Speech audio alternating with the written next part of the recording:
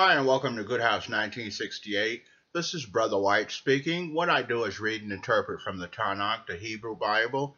I do it in English, and that is because you speak English. I'm going to start a Hebrew course up for the brothers and sisters so they'll be able to learn the Hebrew language.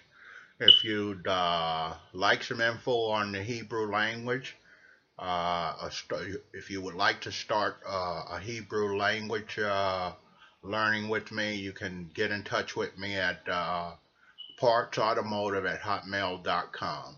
All right, I have a sermon for you, but let me open in prayer first, and then I'll have a Bible reading. Good, I petition you, Jehovah, that you strengthen the brothers and sisters up, give them insight into your word, and then give them the insight into your creation, that they grow to love it, instead of the disrespect that most people have for your creation. And I pray that you open their hearts and allow them to be able to meditate on your word and to grow spiritually. I pray this in the name of Yeshua. Amen. All right. First sermon is, as servants of God, we should not try his temper or his justice. Imagine how many people try the justice of America that don't wind up being successful at it. The same thing applies with the Creator. If you try his justice, you're not going to be successful at it, and only something terrible is going to happen to you. We should not bring false idol worship into our homes to worship demons. This action is something that the Israelites did, like making a calf god to worship it instead of the true God or good. The children of Israel have so many times fallen with the idea of being like their nation counterparts. So as we grow up, we have the tendencies to want what other people have or want to be like them, and we shouldn't. We should want to be ourselves and serve the true Creator. This is why they had to sacrifice animals to God for their atonement. So God allowed them to be forgiven for their sins back in the day before Christ became the ultimate sacrifice in order to forgive them for their sins. It had to have been something really serious in order to take a life for. Nahum chapter 8 verse 4 says that the Creator will expose the shame of idol worshippers. So he reveals to us the shame of idolaters. And this, we can see, has been brought about today as we see all of this false religion. People worshiping snakes and going to the occult shop buying these statues of African gods and things like that. 1 Corinthians chapter 1 verse 19 says, for idolaters and the wicked, good says, I will destroy the wisdom of the wise, and frustrate the intelligence of the intelligent, so that they can no longer use the knowledge like Nimrod to do wickedness. So, we see that good destroys the knowledge of idolaters or false worshippers. And we've seen this throughout history where witches were persecuted. And a lot of people will think it was the devil just persecuting Christians. But remember, a lot of satanic worshipers and witches were persecuted too back in the day and burned at the stake, not just Christians. It goes to say, if you would like to hear us... Oh, all right, I'm on the next one. Excuse that one. Okay, Psalms 84, verse 5. How happy are those who live in your house? They never cease to praise you. How many of us have relatives that live with us that never give praise for being able to stay there? So we may have relatives who stay with us, who don't give us praise. The example here is that we don't get enough praise or credit for the work we do today. And this is something the Creator wants us to know. But you get, before the Creator, you get praise for your work and the righteousness that you do, and it will be in heaven. And for a lot of us, it will be on earth, but not the great glorious praise that will be in heaven. Proverbs chapter 10, verse 11. Remember that the speech of the wicked is a cover for violence, which many of us go through with unlawful family members giving violent back talk while living with you. So we see here the speech of the wicked is just violence. It's violence covered up, and it comes out, whether it be a family member or employer. You don't get credit for the kindness that you're doing. They take the kindness for granted or weakness. Proverbs chapter 10, verse 21 says, "How good feeds the lips of the righteous are good." So good feeds the righteous lips by speaking through the righteous and bearing witness on their behalf and giving a testimony on their behalf.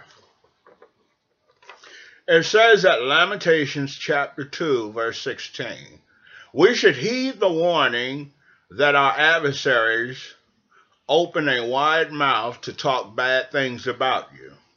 They hiss like a serpent bad things and grind their teeth, saying, 'This is the day we were waiting for, and now we have lived to see it.'"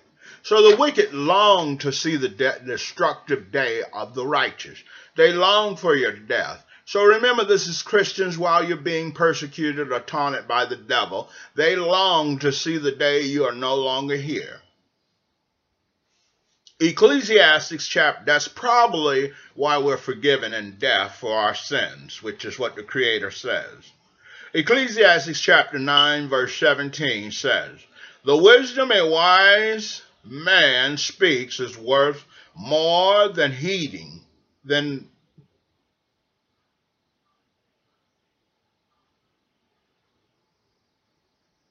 it's worth more than heeding." So the words of a wise man are great, and the wise help to uplift people, whereas the wicked down people and do not help to uplift but cause more harm than any good. We must remember in heated family situations that wisdom and power belong to